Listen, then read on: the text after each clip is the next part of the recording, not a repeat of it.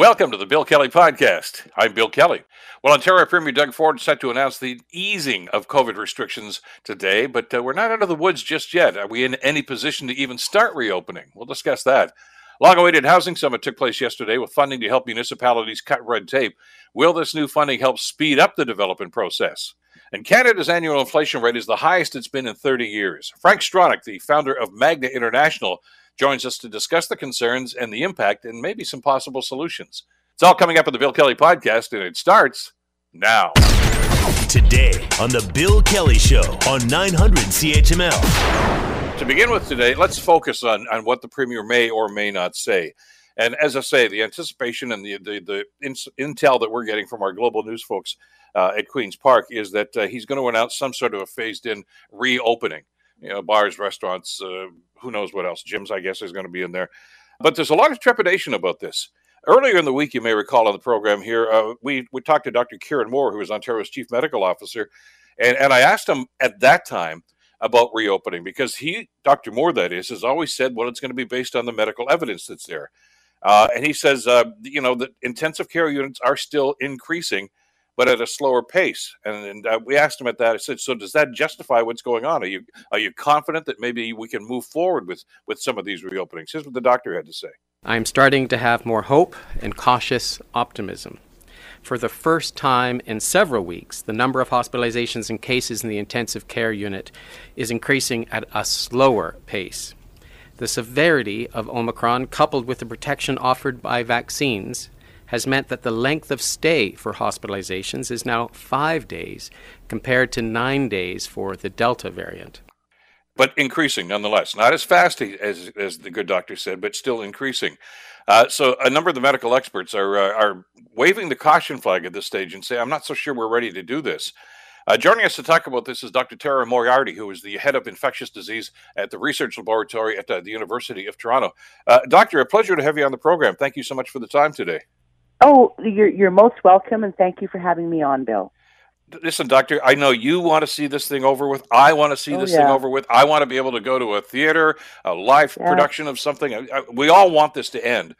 But I've got some concerns about this, and I know you certainly do. I've been watching your Twitter feed over the last few hours. I'll ask you the basic question. Is Ontario ready to start reopening? At this point? Yeah. Absolutely not. I actually, so first of all, we're still only testing people who are symptomatic in high priority groups. I don't think most Ontarians or Canadians understand that Canada is the only OECD country, high or middle income country in the world that is restricting testing to symptomatic high priority people. We have very little idea of what's actually happening. We can't estimate reproduction numbers right now in Ontario or in much of the country.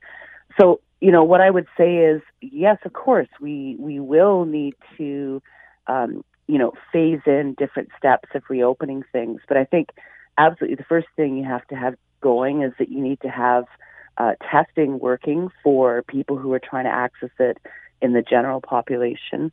You need to see that, that those numbers are coming down to, what we saw at the end of November at best, right? When we still had some chance of controlling the current Omicron surge. And I think what a lot of people in Ontario don't realize is that Ontario actually has the lowest vaccination rates for people 70 and older of every region in this country except Nunavut and New Brunswick. We are probably the least prepared province to reopen in terms of future deaths and hospitalizations, and it's absolutely premature. To do this, there are many steps. I think we also have to see what happens when schools reopen. We need to look at what happens with cases. We need to try to slow this down so that we can get medications like Paxlovid into the country so that we can prevent some of those hospitalizations, so that we can get older people vaccinated, get people boosted, because boosters are making a really big difference right now in terms of the future deaths and hospitalizations that we can expect to see. But I don't think we're ready. I think that having a plan is a great idea. But I think that there are a bunch of steps that have to be taken, and evidence or data that thresholds that we have to meet before we. Well, let me ask you about that, if I could, Doctor. Let's go. Yeah. I mean, that's right into your wheelhouse. I mean, with the work you do with infectious diseases, you need data. I mean, you need numbers. Absolutely. And I was shocked, and I remember having a discussion with Dr. Peter Uni about this after they made the announcement that they were going to, as you say, not do as much testing and only focus on a certain group of people. We knew even in the best of times back in those days, Doctor, that look, at the numbers they're presenting us are probably not accurate because there's a lot of people that just don't report this. So it may be even double or more than that. Now we're even focusing it less. So how can we make conscious decisions and practical decisions when we don't have the data that we were told that we had to have to be able to make these decisions? I really don't think we can right now. So one of the things that I do is I look very closely at deaths, and I think that even our estimates of the upper level of the number of infections that likely happened after December 18th are underestimates right now. I don't think we know unless we have more testing happening. And that's not apparently going to happen. I mean, we just seem to be going along here. And again, I'll reiterate. I want to see this thing end too, and I'd like to see us open up again. Yeah, but you know what I feel like, Doctor? I feel like the Charlie Brown cartoon. I mean, how many more times are we going to try to kick the football, knowing that Lucy's going to pull it away and we're going to fall flat in our backs? We've gone through this how many times now, where they said, "Okay, we're going to start the plan," and they have to pull back after a few weeks because the numbers start to go haywire again. Yeah, exactly. And with Omicron, they're going to go haywire very, very, very fast because it spreads so quickly. So we can't, we're already at an incredibly high hospitalization rate. If we start seeing a lot more spread again, that will go higher. We are in no position right now, especially with Omicron because of how fast it moves. We are in no position. We must be cautious. We are in no position to just try things and see if they're going to work or not. We have to go slowly because Omicron is faster than us, right? It's faster than we can react, and it's really crucial that we go as slowly as possible. And I think that prioritizing reopening of schools is important. Making them as safe as possible is incredibly important, but we need to prioritize that first. And we need to know where we are with case numbers. Even if our testing is not quite enough under normal conditions, we still need to be testing the general population. We know there's a protocol in place, and I guess one of the frustrations I've heard, and I'm feeling and sensing it too, is that putting rules in place are no good at all if you don't enforce them or ensure that people do. When it comes to face masking, for instance, I mean, a lot of people have just plain become lax about that now, or they wear it, and their nose is not covered, et cetera, et cetera. And the vaccination rates. And as you say, I mean, I know the Premier is going to get up there and probably again talk about how great the vaccination rates here. But you look at this, and I've talked to other people in your field as well, that are looking at this in a much more macro picture as opposed to just what's happening here. And we are falling behind, and we're not where we should be. So if you want to look at vaccination as the best possible defense and that shield's not in place yet. And I'm concerned. I'm not concerned that all of a sudden people are going to get rushed in. But when Dr. Moore says, ICU admissions are still up, they're just not going up as fast. Well, the fact that they're going up should be concerning. Yeah. Oh, absolutely. Yeah, absolutely. I mean, they're not even coming down yet. I don't. Anyway, they're not. So, perhaps if they had fallen down to the levels that we saw, a month and a half ago, then we might be able to have this conversation. But we haven't even reached the peak.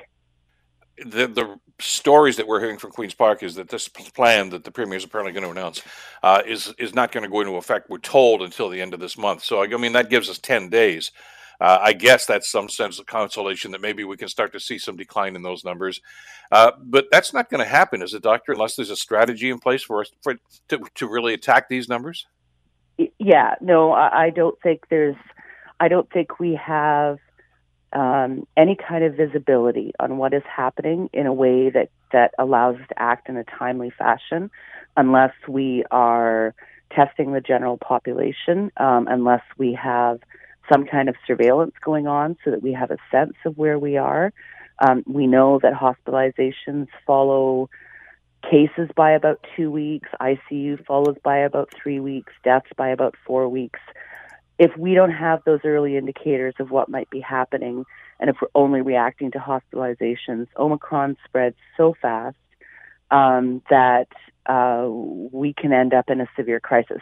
And what I would point out right now, simply based on the number of infections we think will happen by the time this current wave falls, so at the end of February, 30% of the Ontario population will probably have been infected.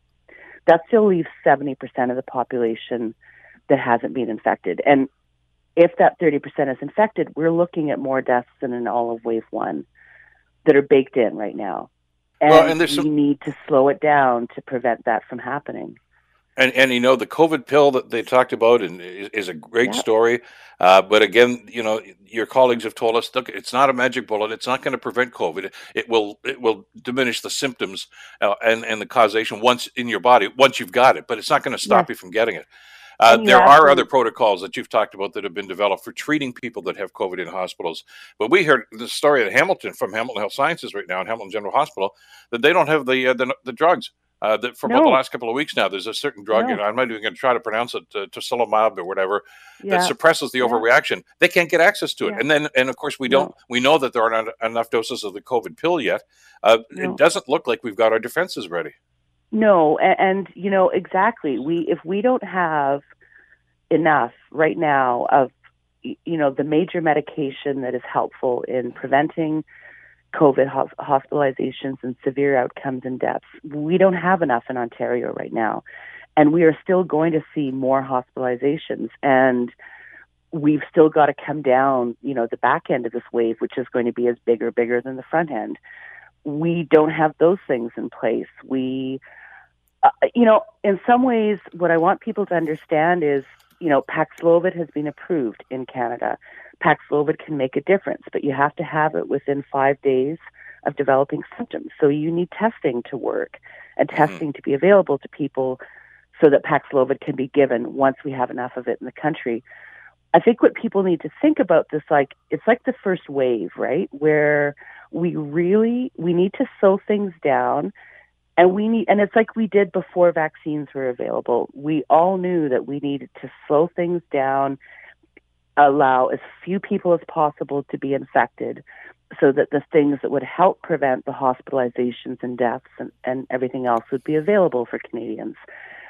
And it's, even just from the economic point of view, the future, so current estimates right now of the cost of hospitalization related to COVID in Canada are very high, and we're looking at potentially $5 billion in hospitalization costs alone in Ontario if we don't control this. And from an economic standpoint, I get the economic standpoint. God knows I've had enough discussions with small businesses, and I'm totally sympathetic to the problems they're facing. But if in fact he says, okay, as of January 31st, we can open the restaurants. I'm just talking in the hypothetical now. That means that these restaurant owners have to get on the phone right now and start ordering supplies. So, you open the doors, you have to have food to serve them.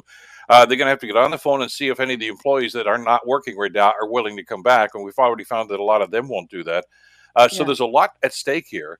And, if they have to do all of that again, and then 10, 15, 20 days from now have to say, well, I guess we got to shut things down again. Exactly. Here's the thing I got. And because I know people are all going to say, oh, you're being a doomsayer. We've already gone through this where we've had to backtrack on these sorts of things. Now. Let me ask you something, Doctor. I know our time is tight here. This is such an important conversation.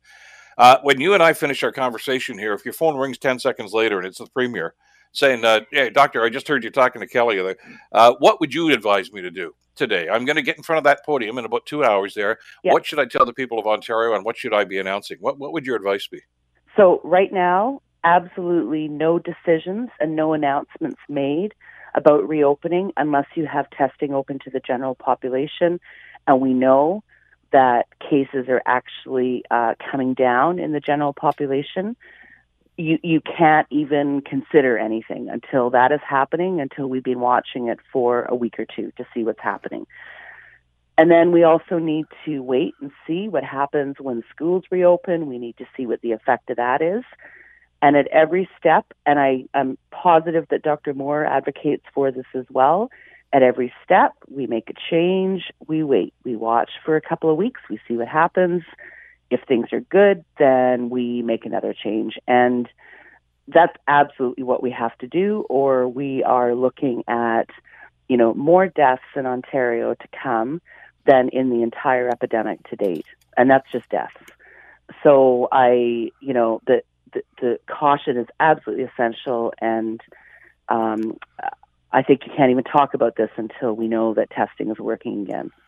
And that's one of the frustrations I feel when politicians, it's not just Doug Ford, but other politicians say, okay, here's phase one, and in a such and such a date, we'll begin to phase two. How do they know that? Because they don't know what the numbers are going to be until they do some assessment. You need metrics. And that's up to our behavior, isn't it? That's not on the politicians. Yeah. That's up to us. What we do or don't do is going to determine whether or not those numbers go down. Yeah. And I think people will understand a bit better. Very sadly, I think people will understand the seriousness of this as the deaths really start coming in and are being reported. There are going to be a lot in Ontario in the next few weeks. And I think people will understand better at that point, because I think a lot of people don't think it's that serious. A lot of people still think it's mild, that they'll be fine. I think people will also understand better in a few weeks. So from a strategic point of view, I think the Premier is also better positioned to talk about these things in a few weeks once people understand exactly what the impact of Omicron is and why you might want to go slowly. Well, we'll see what the Premier's got to say a couple hours from now. A pleasure to have you on the program today, Doctor. Thank you so much for the great work that you're doing as we battle this pandemic, and thanks for spending some time with us today. I really appreciate it. Oh, absolutely. It was a wonderful conversation, and thank you.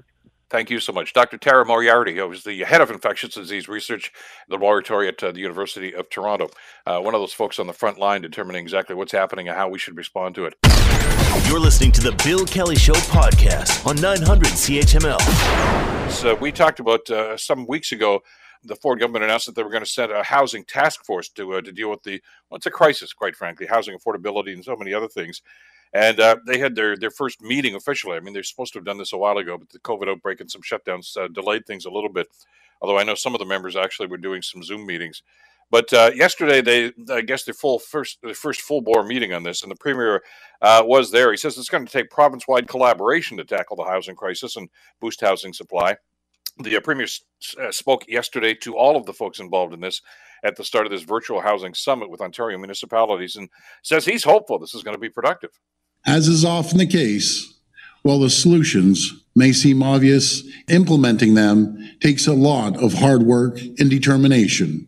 And collaboration and open-mindedness. I mean, there's a whole lot of things we could list here. I'm not so sure that they're going to find those to the degree that they need to, but I know some of the members of the committee are in earnest about this. Tim Hudak, who's on that committee, Tim was on the program earlier this week, and others have been vocal about exactly what needs to be done here, and they're going to try, I guess, to get on the same page and come back with some recommendations for the government.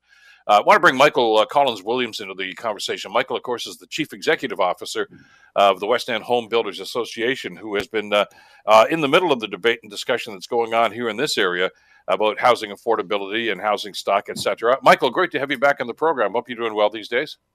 Good morning, Bill. Doing fantastic. Thanks for having me. They finally got together. They talked about a few things yesterday.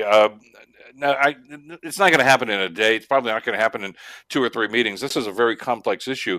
But with the conference coming in, with this task force that's being implemented now by the province, Michael, are you hopeful that they're going to at least, first of all, identify the key issues and find some possible solutions?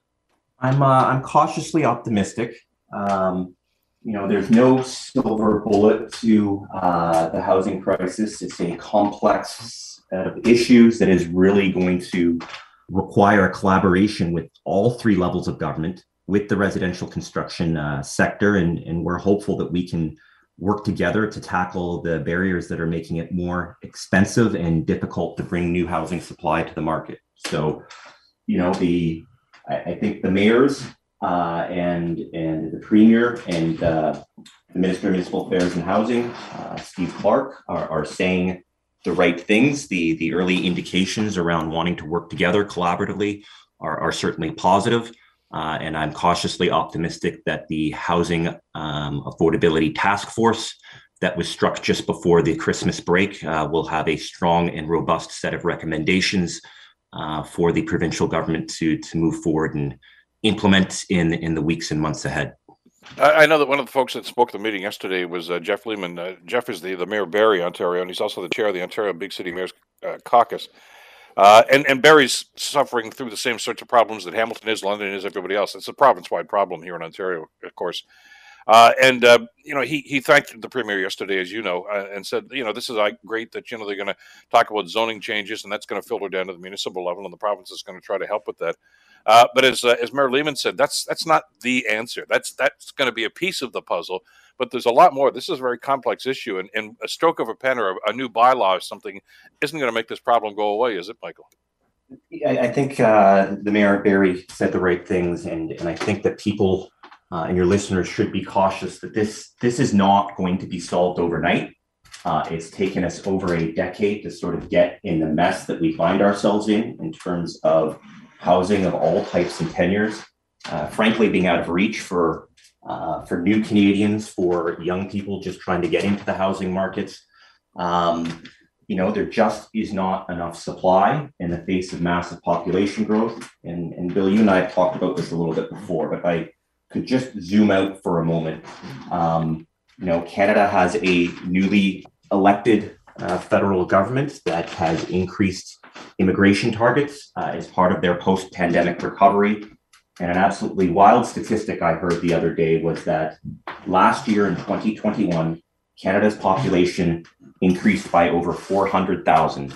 And that number, for the first time since 1867, since Confederation, actually exceeded the population growth of the United States, a country 9 times our size. And the immigration targets for 2022 and 2023 are even higher than 2021. And most of this new population growth is going to 2 regions in our country. It's going to Vancouver, and it's going to the region that we find ourselves in, the Golden Horseshoe. Zooming in a little forward to the province of Ontario, between 2010 and 2015, our population grew by about 600,000. That accelerated to 1 million between 2015 and 2020. So we know that our population is growing at a very rapid rate, and the housing system has not been able to respond and build the amount of housing necessary to house this increased population, which is why around 2016, 2017, as I said, this hasn't happened overnight. That's when the housing crisis really started to, I'll say, detach from economic realities and sort of respond to this massive increase in demand through population growth. And if we zoom in a little further, just to the area that we find ourselves in, the greater Golden Horseshoe, our population is around 10 million today. It is forecasted in the growth plan to increase to about 15 million by 2051. That's the equivalent of the entire population of Greater Montreal moving here. And I'm a little cautious about those forecasts because there's a lot of new academic research and discussion suggesting that these population forecasts might be wrong and that we might actually be underestimating the amount of growth because the forecasts that were done for the growth plan were done before the immigration targets were increased. So, Bill, we have a big challenge on our hands today, and it might get worse. Yeah, and which is why I know in the Hamilton situation, because I know you've been deeply involved in the debate about urban boundary expansion or potential urban boundary expansion and infill, et cetera, et cetera. And it must have been very disheartening to hear a number of the councillors around the table last November when they were having that debate suggesting, yeah, they don't believe the numbers either. They think they're too high. I don't know where these guys have had their heads stuck in the sand over the last little while because the numbers are real. And one of them, I think, even suggested, okay, we should limit immigration. That would be a dumb thing to do. We've relied on this country for immigration for the workforce since we were confederated back in 1867. And to turn that tap off would be problematic. I mean, these are people that are coming in here. They're going to fill these jobs. They're going to bring their expertise with them. It's how we grew as a country, and we need to continue to do that. But the bottom line here, Michael, is we've got to put a roof over their head when they come here. I think it's a challenge that we face, and we're not responding to the Canadian dream. If we are welcoming the best and the brightest from around the world, and we're not able to provide that roof over the head, or people or their families arrive here, and after a few years of working hard, they sort of realize that they can't get ahead. I think this is a challenge for new Canadians. This is a challenge for young Canadians. I think more and more young Canadians are delaying marriage, delaying having kids. There are significant societal issues and problems that arise from people being able to not be able to attain the type of housing they're looking for. And this is also sort of this musical chairs effect that we're seeing, not just in Hamilton, because Hamilton's not an island unto itself. Across the greater Golden Horseshoe, across the GTA, that there is a bit of an exodus of families happening right now. They're leaving Toronto. This is part of why housing prices are going up in Hamilton, because you have young families, perhaps with some more resources, coming into Hamilton, bidding up the cost of housing, and this is displacing Hamiltonians who are moving down the QEW or down the 403 to St. Catharines or to Paris, Ontario. The head of the Canadian Real Estate Association, just a week or so ago, sort of as a sum up to the year 2021 coming into 2022, said that right now there are fewer homes for sale in Canada than at any point since they started collecting data. So we're not building enough new housing. And because the system is so jammed up, a lot of people are reluctant to put their homes up for sale because they don't know where they're going to be able to move to next. So we're in a real crunch where things are jammed up in the housing system. And this is why I'm encouraged that there was a housing summit yesterday with the Premier, the Minister, and the mayors. I'm encouraged that there is a housing affordability task force because quite frankly, though, I'm not sure whether municipalities are going to be able to do this on their own because of the local politics involved in any decision around new housing. Quite frankly, we need provincial intervention, and we need assertive provincial intervention. Well, and I've seen this happen when I was on council a long, long time ago, and you've seen this, I don't know how many times. And it's not just a Hamilton problem. I've talked to politicians in Barrie, in London, and it's the same situation. If you say, okay, here's the way we're going to do this, guys. We need a variety of housing. We're going to build apartments. We're going to offer some incentives because we need rental properties. Oh, that's a good idea. That's going to be part of the solution. We get that. As soon as you go before a community and say, oh, by the way, we're going to build a high rise here. We're going to allow for triplexes here. You get a big pushback from the neighborhood say, we don't want that stuff around here. We're the taxpayers. We own the property around here. And there's a big fight invariably. And of course, the councillor of whatever ward that is and whatever city it is between a rock and a hard place. Do I do what I think is the right thing? Or do I face the angry mob of people that don't want this in their community? And as a result, it gets stalled. And sometimes, some of your members, I guess, just get frustrated and say, what, heck with it then. We'll go someplace else. It's not solving the problem. I don't know that people have got their heads around this, that they're going to have to find some sense of compromise for this thing to work. Bill, that's especially challenging in an election year where those same councillors are going to be facing voters in a few months. So this is where I go back to the provincial intervention piece. And I will give kudos to the City of Hamilton. The planning department right now is looking at opening up neighborhood zoning to allow for some more, we call it missing middle housing. Yeah. This is what is sort of between the single detached and the tall towers. This is semi-detached townhomes, quadplexes, garden suites, laneway suites.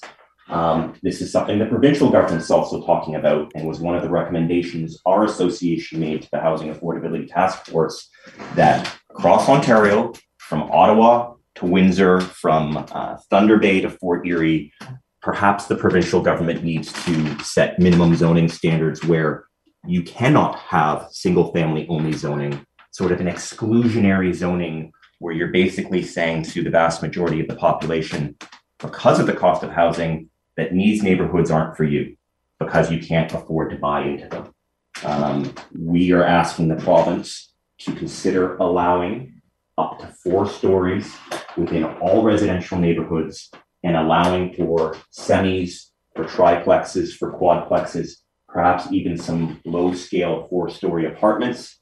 And, this will change the dynamics of a lot of neighborhoods in Hamilton and beyond, but it's also not going to happen overnight. This is sort of, just like in neighborhoods today, you see the house down the road renovating. You might have a house down the road a couple years from now that's going to end up being 2 homes or a townhome a block over. But this this is a way of accommodating more population within our existing neighborhoods, and quite frankly, allowing a diversity of different price points of entry within our existing neighborhoods. And given where home prices are today, we need more options, not less. Well, and we talked to the Minister Clark, about this some months ago, and we've talked to other stakeholders like yourself and Tim Hudak from the Realtors Association, and that's part of it, rezoning at the municipal level and these sorts of things. But as I know Mayor Lehman from Barrie mentioned, and a number of the other stakeholders have mentioned, the government's going to have to be open to different ways of doing things too, like rent to own, these sorts of things, to get people in there, at least get a foot in the door anyway, and maybe grow with that sort of thing.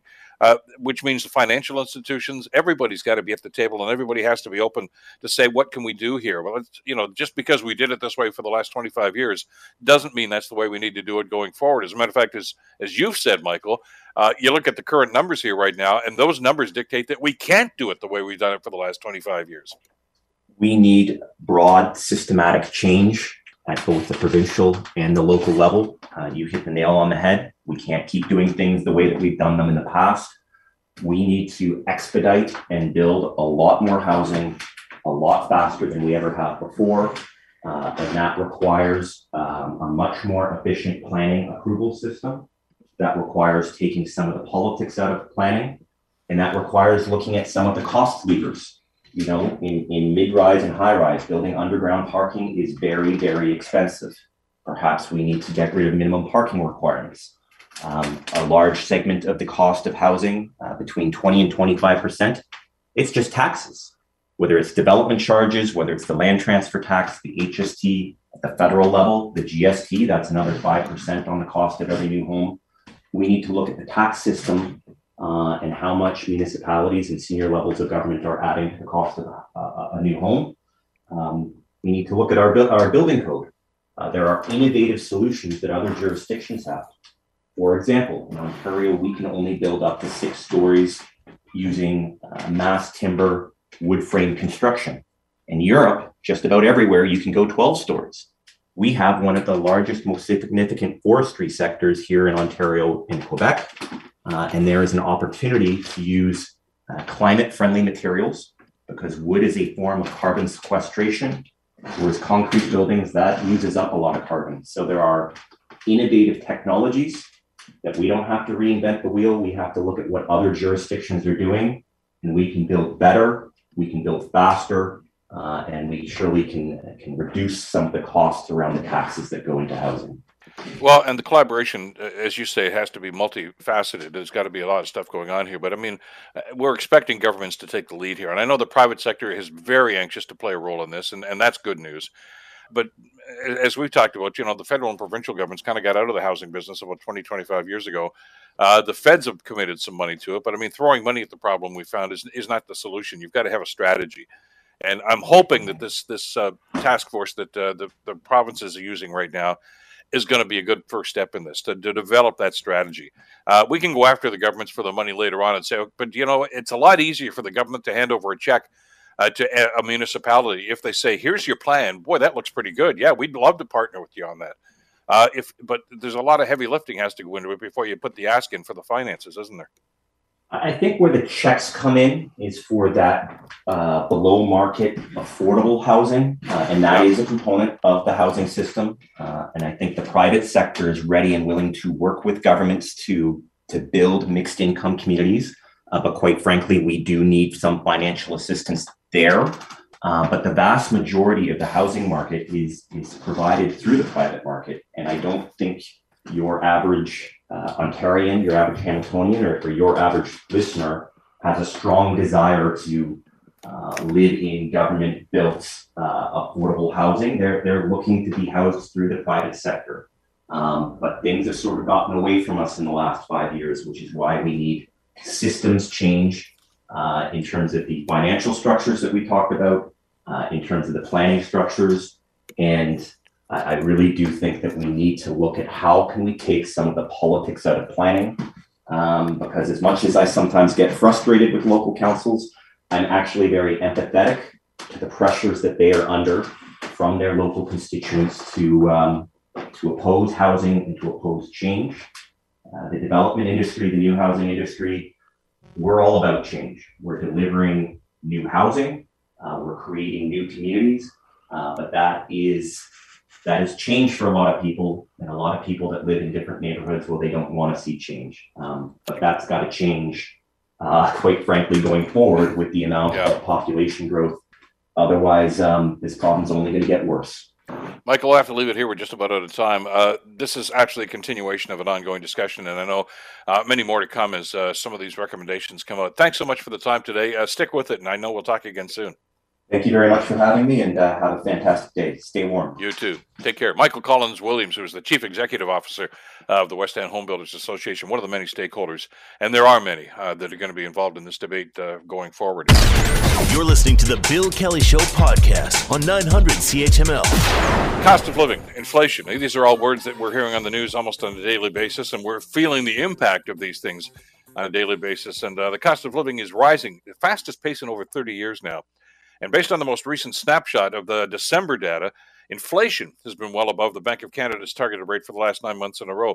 Global's Ann Gaviola has been looking at this and has more on what this means for interest rates, but more importantly, what it means for your household budget. The overall cost of living is up 4.8% year over year in December. The biggest drivers of inflation: transportation, shelter, and food. For low-wage workers who may not have the option to work from home, those are the hardest things to cut back on. Now, the pressure is on the Bank of Canada to raise rates to tame inflation. In fact, markets are pricing in a hike in January, although that's not what most economists expect. The central bank has said it would move this spring or summer. Now, regardless of when the bank hikes, inflation watchers warn it might not cool inflation much because the main culprit is global supply chain snarls, which means we may need to factor in this kind of inflation into our household budgets along with higher rates for the foreseeable future. Ann Gaviola, Global News. The problem is I understand the government's going to try to play a role in this, whether it's going to be interest rates with the Bank of Canada, the supply chain stuff. We got all this stuff, and governments and politicians have made some comments about that. But an op-ed piece in the Toronto Star from a couple of days ago, I think actually points to a much more elementary problem here. The economy just is not working for many Canadians anymore. And according to the op-ed piece, business is largely to blame. That assertion coming from somebody who knows all about business, who has started a number of businesses very successfully. Frank Stronach, of course, is the owner of and the guy who really started Magna International, and is one of many, many successful business enterprises. He's the author of the op-ed piece that appeared in the Toronto Star, and he joins us here on the Bill Kelly Show to talk about that and what we can talk about going forward to try to solve some of these problems. Frank, welcome to the program. It's a pleasure to have you on the show today. Well, nice to be on your show, Bill. I'm fascinated by the piece because I know it's like the weather. Everybody's got an idea as to what's going on and why it's going on. Not too many solutions are coming up here. But Frank, you hit something. I really hit the nail on the head here when you talked about the system itself just doesn't seem to be working. And, you know, the old idea about doing the same thing over and over and expecting you're going to get a different result. You talk in the piece here about what you call the Great Divide. Maybe explain that to our listeners. Well, the Great Divide is that the well-to-do, the rich get richer, and the working class, can afford less and less things. The living standards are eroding. When we look back about 30 years ago, let's say a regular couple, let's say a young couple, she might be a school teacher, the guy might be a plumber. They could afford a house. It's not feasible anymore. So why is it? We got to take a look. What is it? So we have a number of things. I remember about 40 years ago when the first computers came on the market. You know, we said if you got one of those computers, you could eliminate an office floor in an office building. And now I think there's 200 times more office buildings than it was 40 years ago, right? We have the bureaucracy has climbed enormously, and inflation, you have inflation when we print monies, right? We're printing monies now. I hope there's enough trees left for other things, right? Because it's so we have a problem. And as you articulated in the piece here, and it's something I think we all can see on a daily basis here, the rich are getting richer, the middle class is shrinking, and the poor among us as you mentioned, are growing in number, and there are few opportunities to rise up out of poverty. I mean, the old idea that, hey, I want to do something about this, but boy, the opportunities just aren't there. How did we get to this point, Frank? Because it never used to be that way. There was always this opportunity. I mean, when you started Magna International, you were knocking on doors looking for business, and you made that company grow. And I've talked to other entrepreneurs around this country that have done the exact same thing. And you gave people opportunity. You gave them hope. A lot of people I'm talking to now, and I'm sure you have over the last couple of months, Frank, don't think they have any hope. They're frustrated and they don't see a way out of the dilemma they're in. I'd like to point out, by pointing fingers, you never can solve a problem, right? To a certain extent, we're all a little bit to blame for when things don't go too well, right? So, but we got to take a look. I hope to write a column in the Star every week, right? So the first column I addressed, if the economy doesn't work, nothing else will work. We cannot feed the hungry, and we cannot look after the most fragile ones, the elderly people. And that's another capital which we are not really focusing on.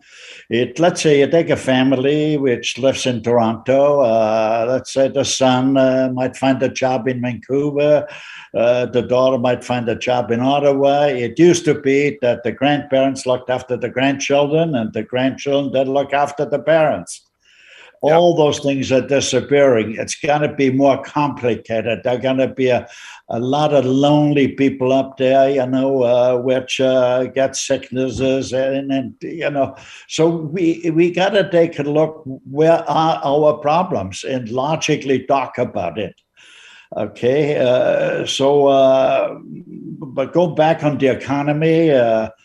We got to understand the economy is driven by three forces: smart managers, hardworking employees, and investors. All three have a right to the outcome, which is profits.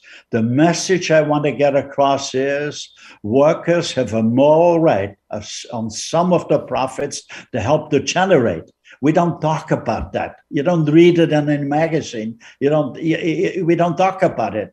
But that's fundamental, right?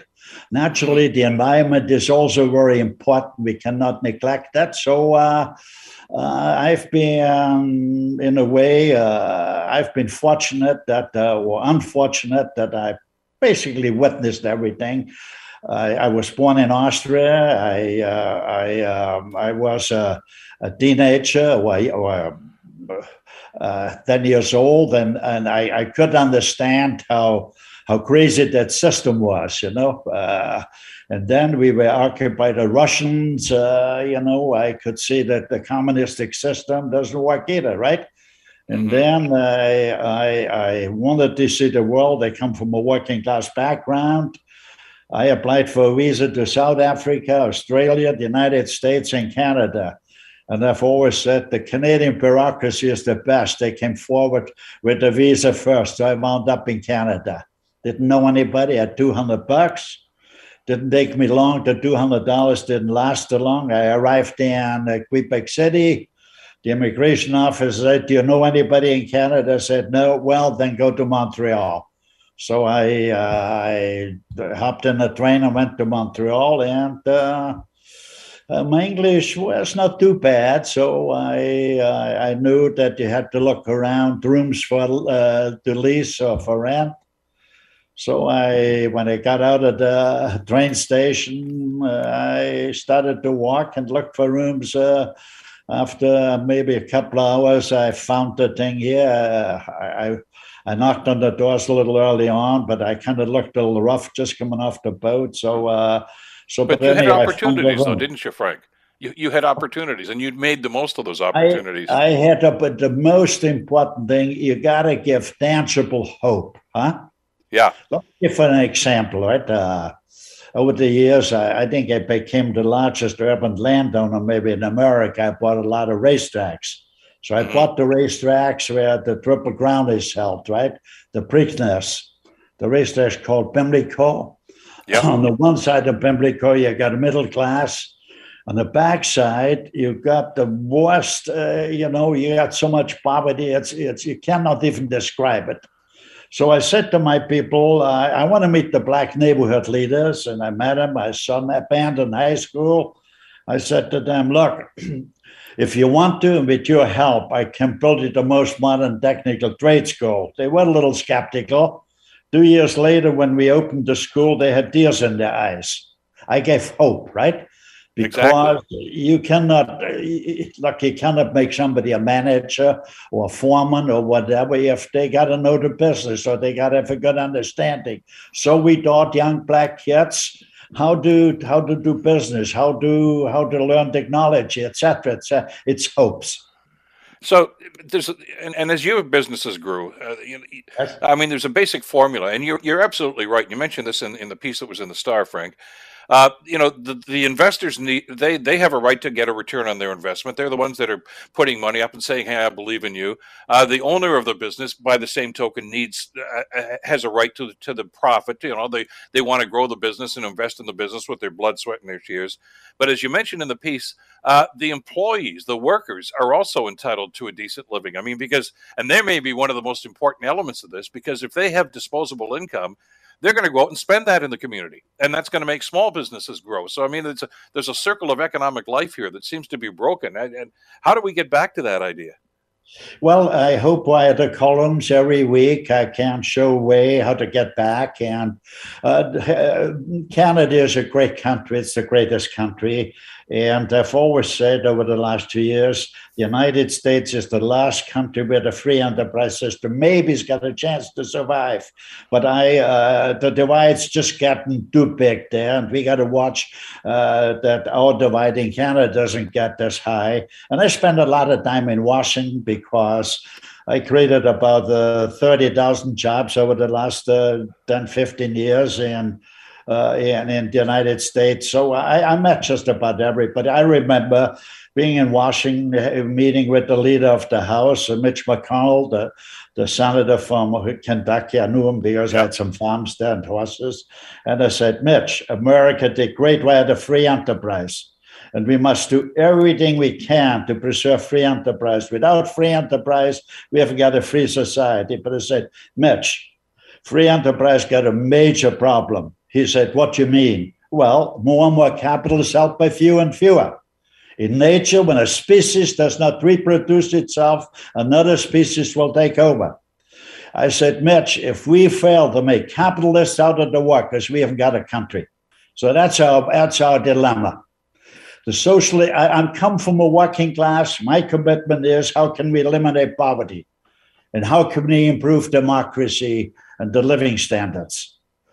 Okay, but we have a lot of flaws, and I think we should talk constructively about it. And like I said, it won't help, to point fingers. When I run Magna, I got the workers together and said, let's make one thing clear. No governments can guarantee your jobs. No unions can guarantee your jobs. Not even Magna can guarantee jobs. I said, the one thing I can guarantee, that we can work together, look at problems together, and solve problems. Said the only one guarantee is that we can promote products that we can sell. That's the only guarantee. That's the best way to guarantee jobs. The one thing we can guarantee I created hotlines. It's bad business if you don't do things right. If you discriminate, if you workers got to feel comfortable, right? I can work in a factory and I know if they make a profit or not. If I don't see smiling faces, and then I know something is wrong.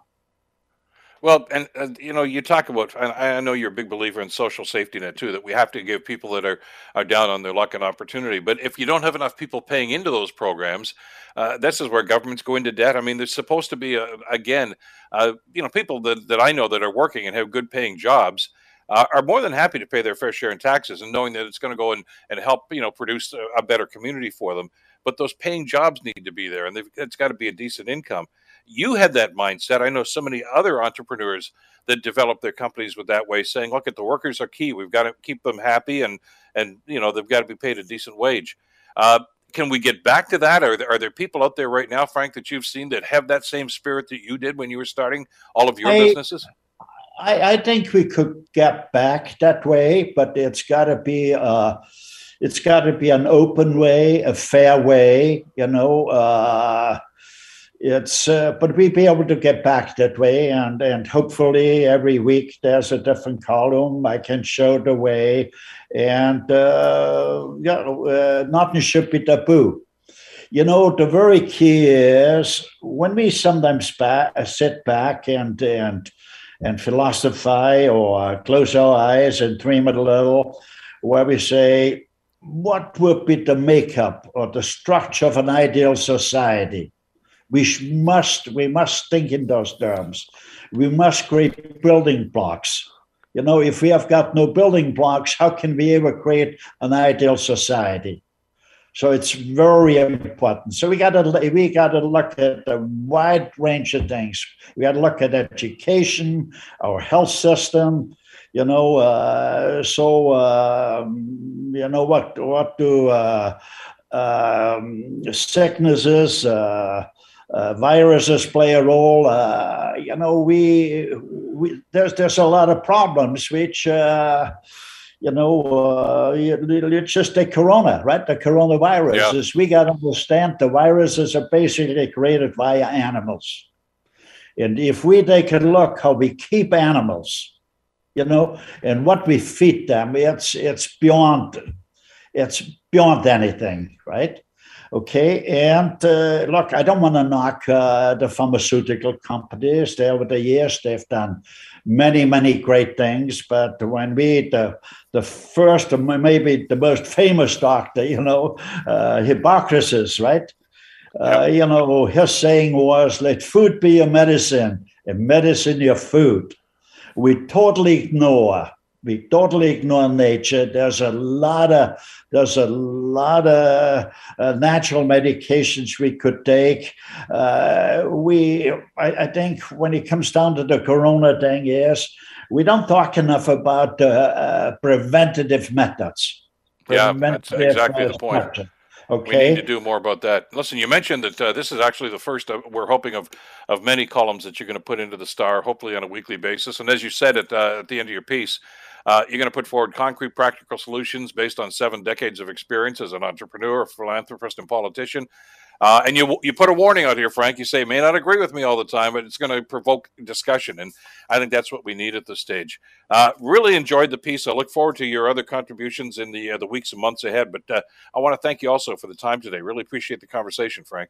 Oh, great, Bill. And if you read the columns, if you got any questions, I'd be very happy to be on your show. Okay? Sure thing. We'll stay in touch. Good to talk to you again. Okay, thank you. We'll stay in touch. Thanks again. Frank Stronach, of course, the founder of Magna International and now a contributing columnist to the Toronto Star. And this is, he's got all the experience in the world when it comes to all those facets that he's talked about. So it's going to be interesting. We'll look forward to some of those discussions down the line. The Bill Kelly Show, weekdays from 9 to noon on 900 CHML. The Bill Kelly Podcast is available on Apple Podcast, Google Podcast, or wherever you get your podcasts from. You can also listen to The Bill Kelly Show weekdays from 9 till noon on 900 CHML. I'm Bill Kelly. Thanks again for listening. And don't forget to subscribe to the podcast. It's free, so you never miss an episode. And make sure that you rate and review.